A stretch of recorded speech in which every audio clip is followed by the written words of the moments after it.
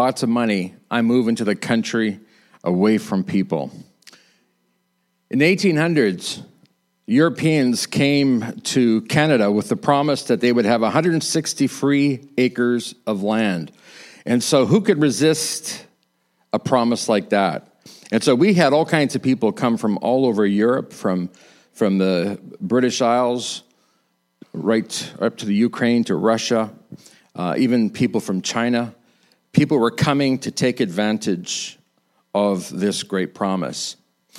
And so what happened is, in the midst of this tract of 160 acres, these homesteaders, can we change that? Yeah, can we change that slide?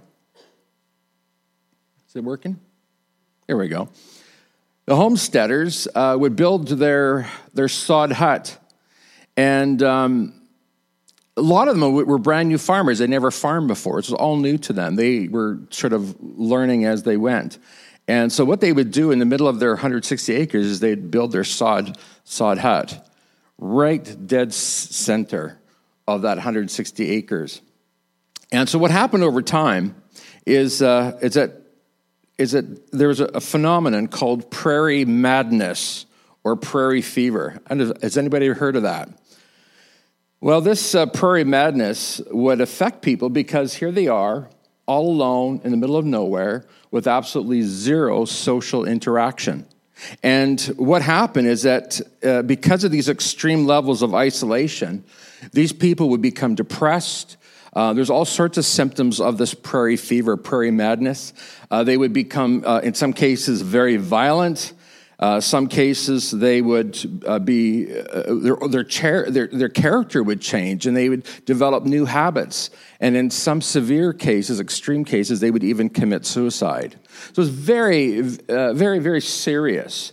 And so what happened is that these settlers started getting smart. And so what would happen is that they would talk to their nearest neighbors, and they'd say, well, so this is your plot of land, this is my plot of land, and that's his plot of land. Look, why don't we move our homes to the corners of our property so that we can be near each other? And so you'll see this even now. If you go into the country and you're going down a country road, you'll see maybe 2 or 3 and sometimes even 4 homes right on the corner of that intersection. What happened is that these settlers got smart, and they thought, well, rather than being all alone in the very middle of all my property, it's better to be near my neighbors. Now, here's the thing. This shouldn't surprise you, and especially if you go to this church, because you hear me say all the time that life is about relationships. In fact, God said about Adam, it's not good for man to be alone. Well, when we talk about man, in this case, we're talking about humanity. It's not good for humanity to be alone. In my grade 7 social studies class, they actually taught us that this is, in fact, how societies began, how communities were formed, how towns and villages and hamlets were formed. People wanted to come together because they simply could not stand the isolation. They could not stand to be alone. Now, when God created Adam and Eve, they were in fellowship with him, and as you know the story. It wasn't long before Adam and Eve sinned, and they set in motion a pattern of love and hate, love and hate, love and hate. You know what I'm talking about. You'll hear men say sometimes about their wives, can't live with her, and you guys, you should act like, what are you talking about, Pastor? I don't know what you're talking about. Yeah, you've heard it. Can't live with her, can't live without her. Well, I'm sure that women have their sayings too about us. But here's the thing. When Cain, by the time you get to chapter 4, because chapter 3, the wheels come off. It's Adam and Eve have sinned against God. They've even sinned against each other. They're blaming each other. And there's a real anger and a hatred that's set in. And then by chapter 4, this is like the chapter 4, Adam and Eve's first kids, they have a fight. And Cain, you know the story, Cain kills his brother Abel. Wow. Terrible. Now, the interesting thing is this. God does not kill Cain, but God gives Cain a punishment. And here's his punishment. Cain, you will be a fugitive and a wanderer for the rest of your life. And this is almost more than Cain can bear. Because what God is saying to Cain is, Cain, you have forfeited your right, the privilege of being in fellowship with your family. You are now going to be on your own. That is your punishment. And for Cain, that was worse than death. The fact that he would have to live in this world all alone. So Cain lost the only thing that really mattered. He lost fellowship. Now, in 5 weeks' time, we're celebrating Easter. And in the weeks leading up to Easter, we're going to actually talk about what love really is. And we're going to talk about how to love. And, once in a while, you'll hear, some real philosophical people say, really, when it comes right down to it, all that matters is love, right? And, okay, yeah, that's right. The Bible can be summed up in a word. It's love. The problem is we don't know how to love each other. That's the problem. That person sitting beside you, if you ask them, they'll say, yeah, I love you. But the fact is that we don't really know how to love each other. And that's why God had to give us this great big book to teach us how to love one another. Because by nature, we are self-centered. By nature, we don't know how to properly love one another. Now, over the last 2 weeks, during our whole missions emphasis, I talked to you about God's or Jesus' last command. And Jesus' last command was what? Go into all the world and preach the gospel. That's right, we call it the Great Commission. That was his last command. Go make disciples. Teach everybody to obey everything I've taught, baptizing them in the name of the Father and the Son and the Holy Spirit. Well, today and over the next few weeks, I want to talk to you about Jesus' first commandment. So we talked about the last commandment. Now for 5 weeks, we're talking about the first commandment. And the first commandment is what? Love one another. In fact, Jesus says that, a new commandment I give you, love one another. So why did God create us? And that's really important to understand this. Why were we created? Why does the Bible record this event? And the answer is simple. God created us. Jesus created us for relationship with him. Did you know that? That is what you're here for. This is what you're all about. And the framers of the Westminster Confession back in the 1600s, they understood this. Because when you look at the Westminster Confession, it begins with these words. Ready for this? The chief end of man is to glorify God and enjoy him forever. Now that's a fantastic description of why we're on this earth and why God created us. We were created to glorify God, that is to reflect God. Sometimes you hear the term, we are created in the image of God. Well, what we're saying is that our job is to reflect God on the earth so that people, when they look at us, they'll see God. Hey, by the way, when people look at you, do they see God or do they see something else? When your kids look at you, do they see God or do they see a monster?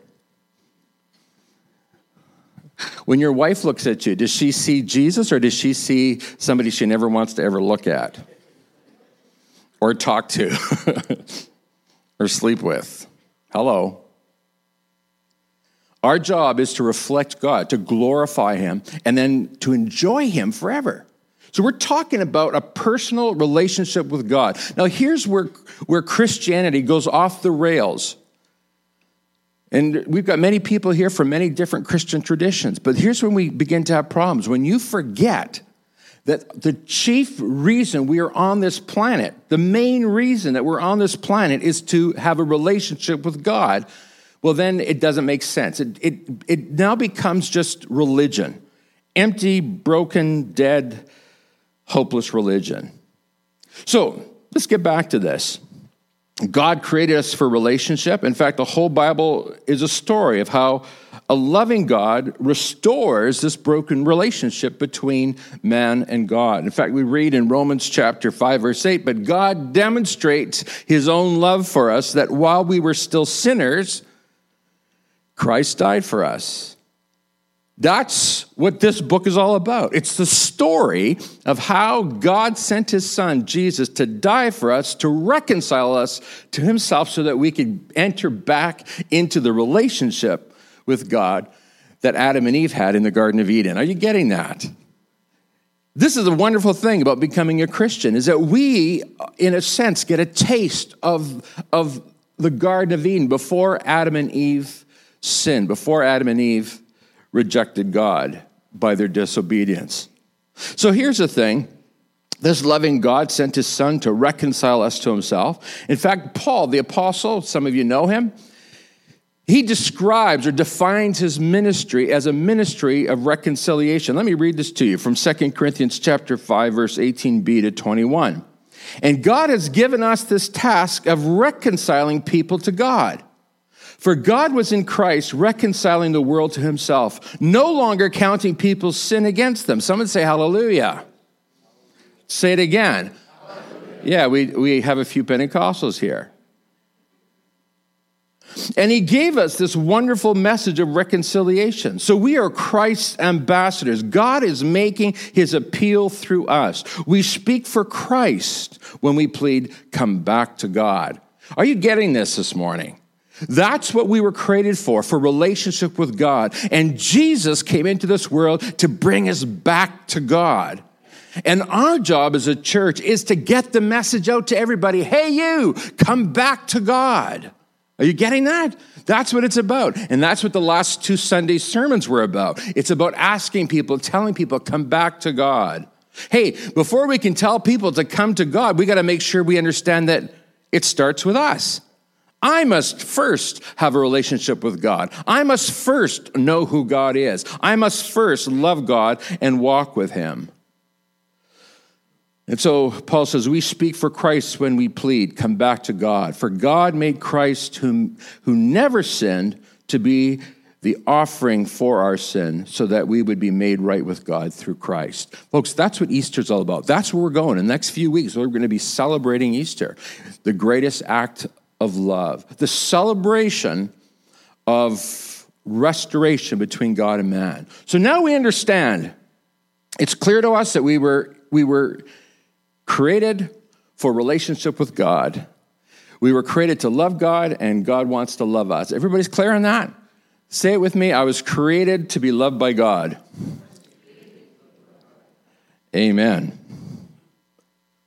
Thank you. Just going to make sure you're awake here this morning. And so God really is a God of love. In fact, the Bible says God, there's a shortest verse, God is love, or one of the shortest verses. So you believe that, right? Everybody's in favor? If you're in favor this morning, say aye. All opposed? I don't care. Don't hear about that. Okay, so you're all in favor. Well, that's good. I accept Jesus, and I'll get on with my life. And my religion is between me and God, right? Wrong. Not so fast. Because that's what a lot of people think. I became a Christian. I'm a Christian. Now that's my business. It's between me and God. But here's the problem. If you actually begin to know who God is, and you begin to understand his will and his commands, you discover that God has called us to love him. And here's the hard part, our neighbor, exactly, Bill. To love the person sitting beside you. Look at that person beside you and just nod. Yeah, you got to love him. You see, Pastor John, I had to drive to church with him this morning, and I'm sick of him. That's why you come to church, so I can teach you and remind you, you got to keep on loving him. He's driving me nuts, Pastor. He's driving me nuts. Yeah, just think of how often you have done the same to God. Here's the thing. We're called to love God, and we're called to love one another. And I'm going to tell you right now, folks, you cannot say that you love God while you hate the person sitting beside you. In fact, we're going to be exploring the whole epistle of 1 John. Obviously, we can't touch on everything, but we're going to explore the themes in that book. And John teaches us what love really looks like. And the fact of the matter is, you cannot call yourself a Christian. John says, not me. John says this. You cannot call yourself a Christian and hate other people. It's not possible. It's not logically, it's not spiritually possible. So here's what John says in the beginning of his letter, 1 John 1, verse 3. We proclaim to you what we ourselves have actually seen and heard. Now, just stop there for a moment. Remember, John is an apostle. He has seen the acts of Christ. He has heard the preaching of Christ. He has witnessed the life of Christ. And now he, along with the other apostles, are actually testifying. They're proclaiming. They're preaching. They're telling others what they have seen. And so John says, and the reason we're doing this is so that you may have what? Fellowship. Now, Christianity, the church, is all about fellowship. For some people, they have the notion, all I have to do is come into the church, do my thing, put a few bucks in the offering plate, sing a few songs, and then scram. Hey, John says that he has been sent to preach the gospel so that, not just that we have eternal life, but so that we have what? Fellowship. Now, many of us have never thought of it that way. We have been invited into the family of God. That's what fellowship is. We have been invited into communion or into connection with other believers. In a few weeks, we're going to be celebrating communion. And for many of us, we know that communion is what? It's eating the bread and drinking the wine, right? That's what communion is. But you know what the word communion means? It comes from the word commune. It's when the believers are together. They have a common cause, a common purpose, a common Lord, a common Savior. That's what makes us a family. And so it's impossible for you to call yourself a follower of Jesus Christ and yet hate the family of God. It doesn't make sense, does it?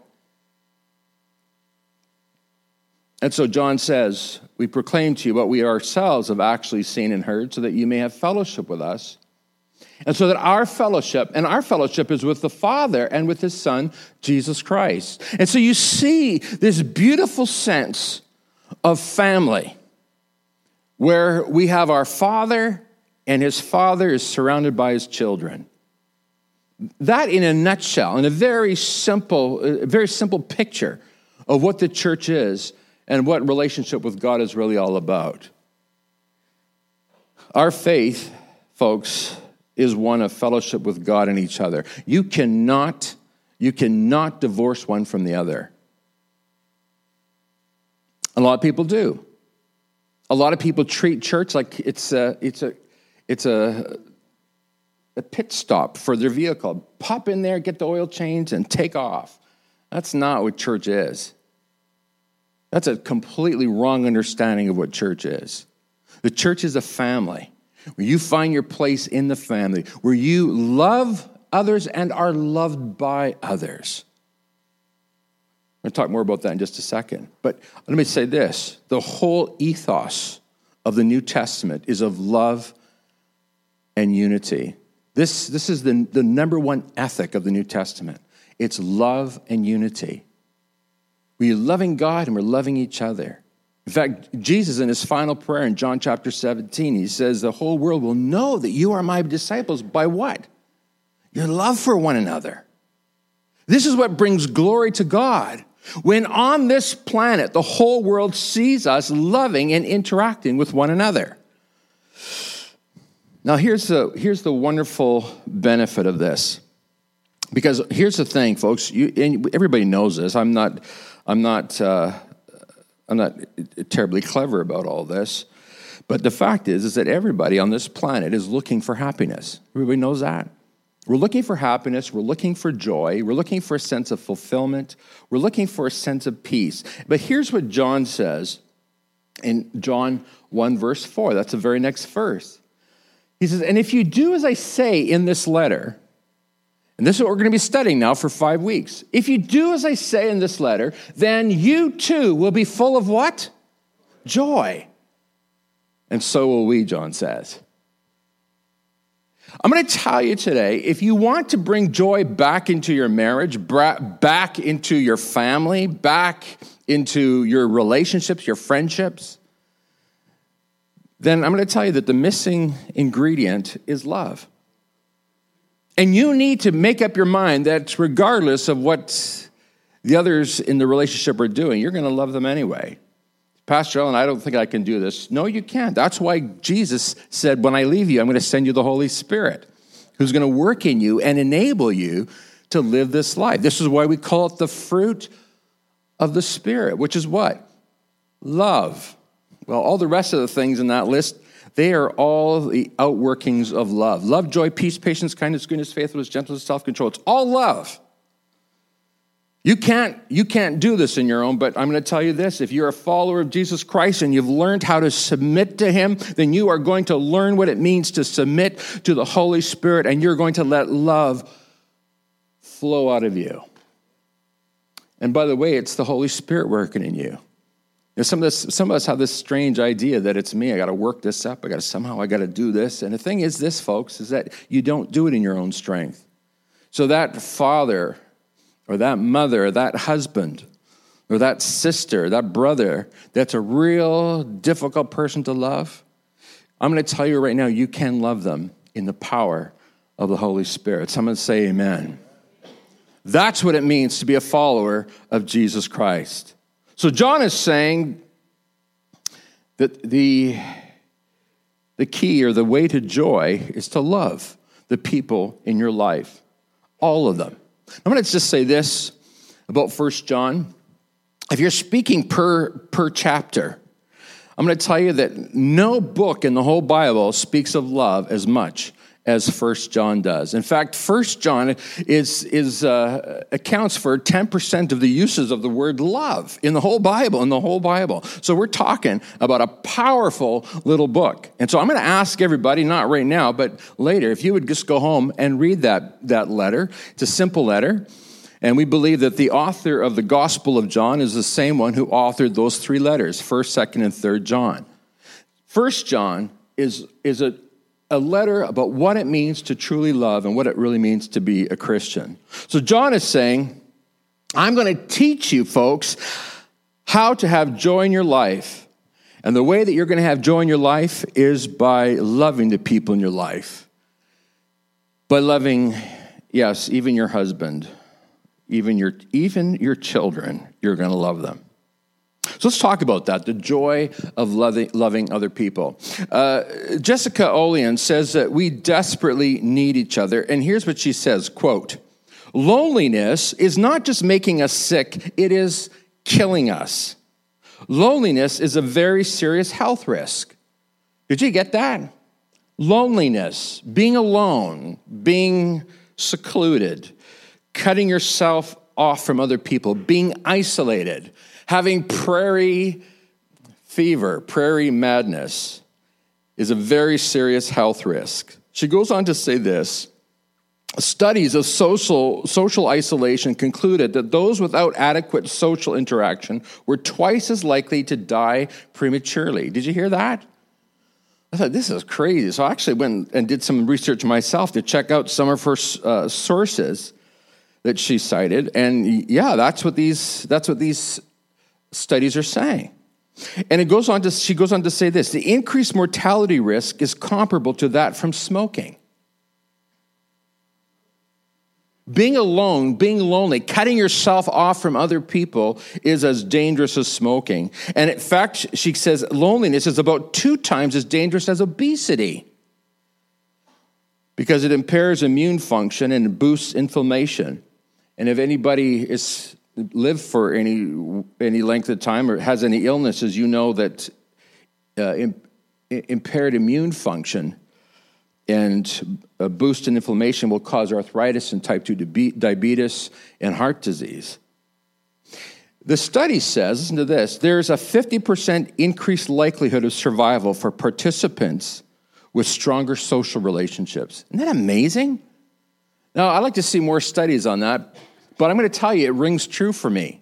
What they're saying is that you got a 50% chance, better chance to survive your illnesses, your diseases, to get well, to get better, if you have strong relationships.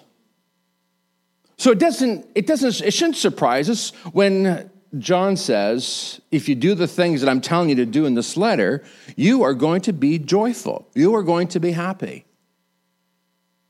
The problem with so many of us is we get upset, we get angry, we get bitter, and then first thing we want to do is we want to cut ourselves off, or we want to cut off from ourselves those people in our lives that are causing us real heartache and pain. I'm going to tell you this, folks, this morning. Joy, real joy, fills our heart when we're in a right relationship with God and in a right relationship with our spouse, with our children, and the others in our lives. The problem with so many of us is that our sinful nature says, I don't need anyone, right? I don't need anyone. I don't need him. He's just been such a pain in my neck. I don't need her. I don't need my kids. If they don't love me, I'm cutting them off. They're out of my will. My grandma, she used to threaten us with that all the time.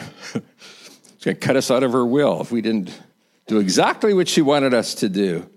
And we laugh about it now, but I'll tell you, it was pretty shocking, first of all, to think that there's a price tag attached to her love for us.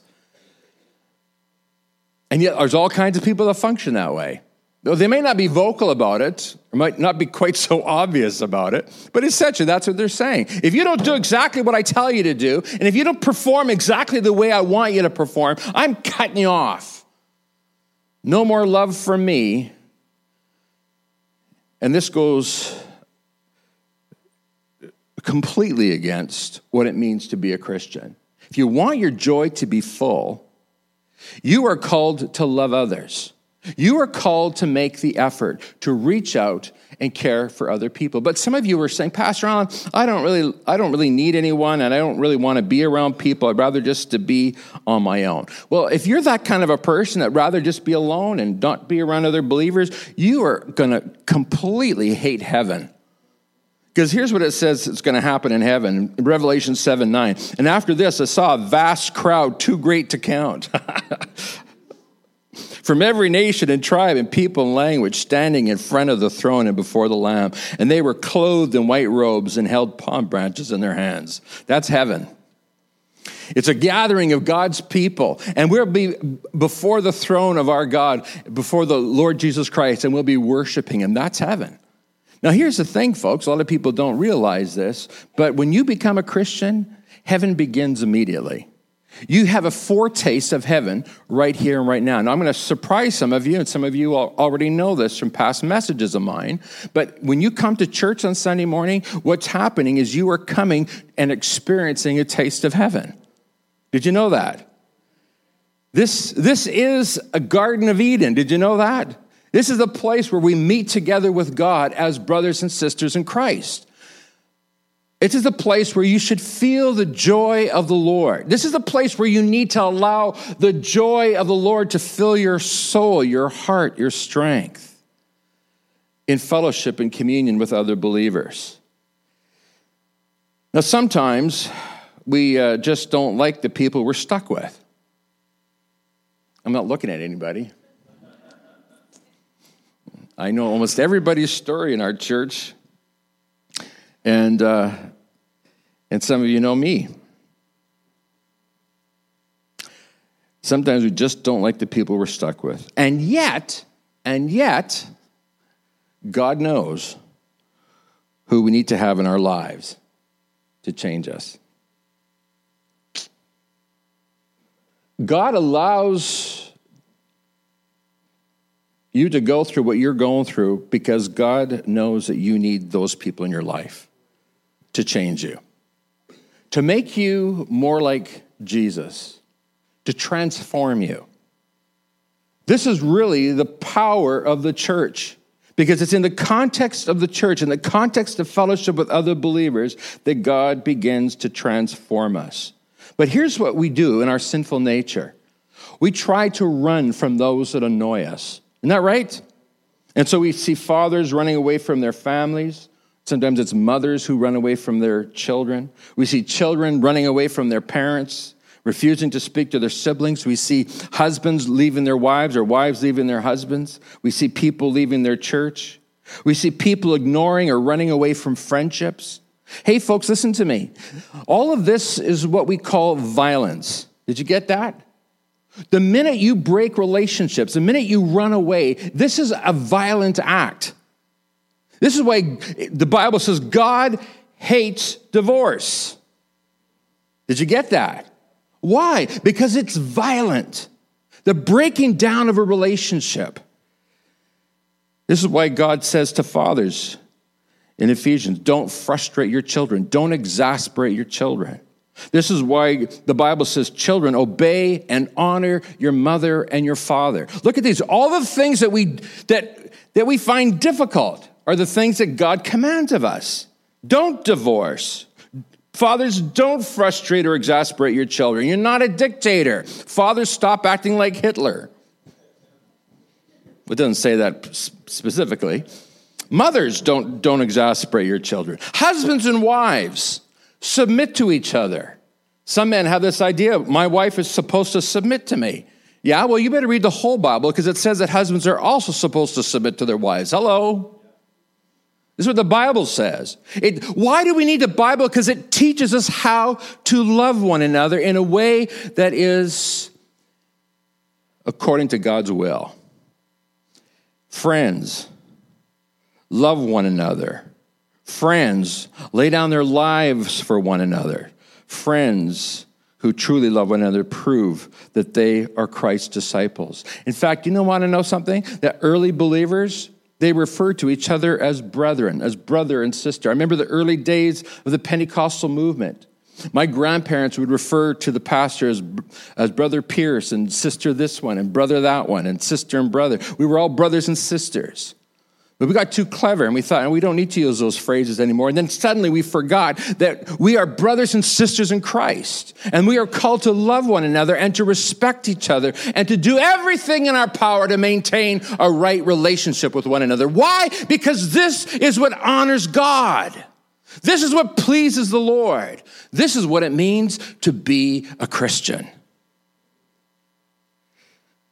When really, folks, this is why we ask you to get into a small group, because we know that this is what's going to bring joy to your life. This is what will make your joy full in your life. This is why we tell you to be in church every Sunday. Don't miss, because this is how God develops you. This is how you change and how you grow. This is how you become spiritually healthy. When I went to Charleswood Temple as a young man at a Bible school, I made up my mind that this was going to be my church and it's going to be my church family. I came from Calvary Temple, big church, lots of friends, lots of family there. But I knew that if God was going to really use me in the context of that church, if I was going to really be an effective pastor, what I needed to do is I needed to leave everybody and everything behind and now focus on Charleswood Temple. This needed to be my church, my new church family. And I still remember the first kids who were in my youth group. Doug Dimmler, Greg Dimmler, Gloria Housen, who is now Duncalf, Gloria Duncalf, and Rachel Housen, and Shelley Logan. That was it. That was my youth group, 5 kids. And I decided I was going to start pouring my life into these kids, and they were going to be my best friends. And by the way, Gloria and I did not hook up while I was a pastor there, just in case any of you are wondering. It wasn't until years later. But I embraced all those whom God brought to me. And by the way, some of the people that God brought to me now, God has brought them to me. God brought me to them. Now God has brought some of them to me. And Gloria, of course, is the first and best example. But some of you know Dennis and Doris Weeb. They were some of the very first people that I knew in the ministry. And now, isn't it wonderful that relationship that God formed back then now is come to fruition? Now they're working alongside of me, and together we are doing God's work. That's the power of loving one another. Not because you feel like it, but because God commanded it. You say, Pastor Allen, are you sure? Does that mean I got to love everybody? Well, look at this. Don't you just love it when I bring out the verses and just hit you over the head with them? Jesus says, so now I'm giving you a new commandment. Remember, the last commandment was go make disciples. The first commandment is this, love each other. Say it with me, love each other. Jesus says, just as I have loved you, you should love each other. Your love for one another will prove to the world, what? You are my disciples. You cannot call yourself a disciple of Jesus Christ, a follower of Jesus Christ, if you have not made up your mind that you're going to love all the people in your life no matter what. Say with me, no matter what. You're going to love them. You're going to care for them. You're going to invest in them. Hey, I've seen some rocky relationships over the years, all kinds, kids with their parents, parents with their husbands, whatever. And I never, ever say, hey, you know what? You've put up with enough garbage. It's time to split. No, because I know this, that the pain and the suffering that comes from splitting is far worse than the pain and suffering you may be experiencing right now. Let the Spirit of God speak to you right now. I consider all my relationships sacred. Every single relationship I have with every single person in this church to me is sacred. I will love you. I will care for you. I will die for you. I feel the same way about my family, about my wife, my children, my extended family. It's sacred, folks, because Jesus Christ is the one who has established this. I'd like you to stand with me, please, as we pray.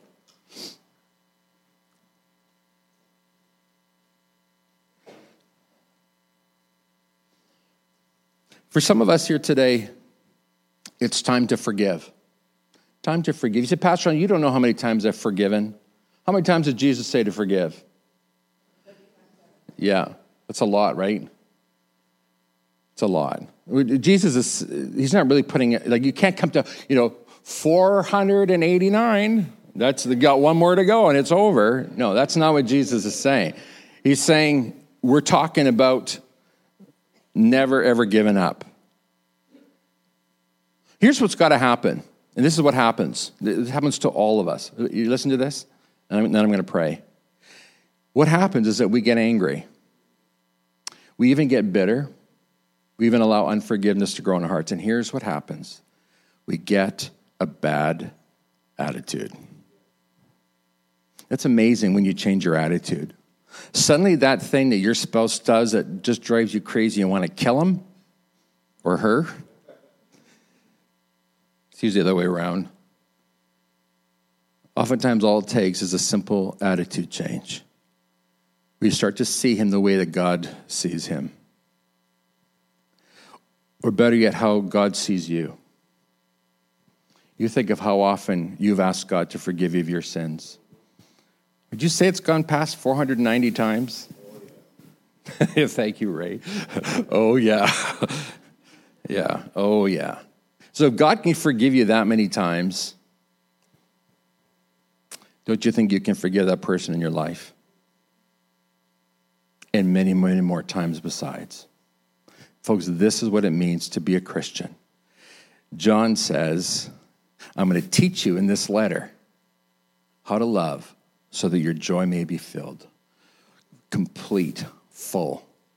So that's what we're going to be doing over the next few weeks, learning how to love each other so that we can get our joy back. Amen? Let's pray. Heavenly Father, thank you today for giving us your word. Your word is life. Your word is light to us. God, we have been called to walk in the light as you are in the light. And God, that means that we need to love one another so that we may enjoy that fellowship with you and with each other. God, this really is what it means to be a Christian. And God, we want to just ask your forgiveness this morning. We want to ask you to forgive us, Lord, for holding a grudge, for having a bad attitude towards certain people.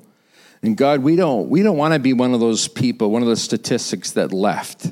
We don't want to be a statistic, God. We want to be a success story. We want to bring glory to your name. We want to exalt you by loving all the people in our life. So God, we're asking now that by your Spirit, because we can't do it on our own, we're asking that by your Spirit you would change my attitude. Would you say that with me? God, change my attitude. One more time. Yes, God, you've heard our prayer this morning. And now we want to go from this place as real lovers, as people who have met with God and who are prepared to obey whatever God says. And we pray that in your name. And everyone said it with me? Amen. Tell the person beside you, I love you.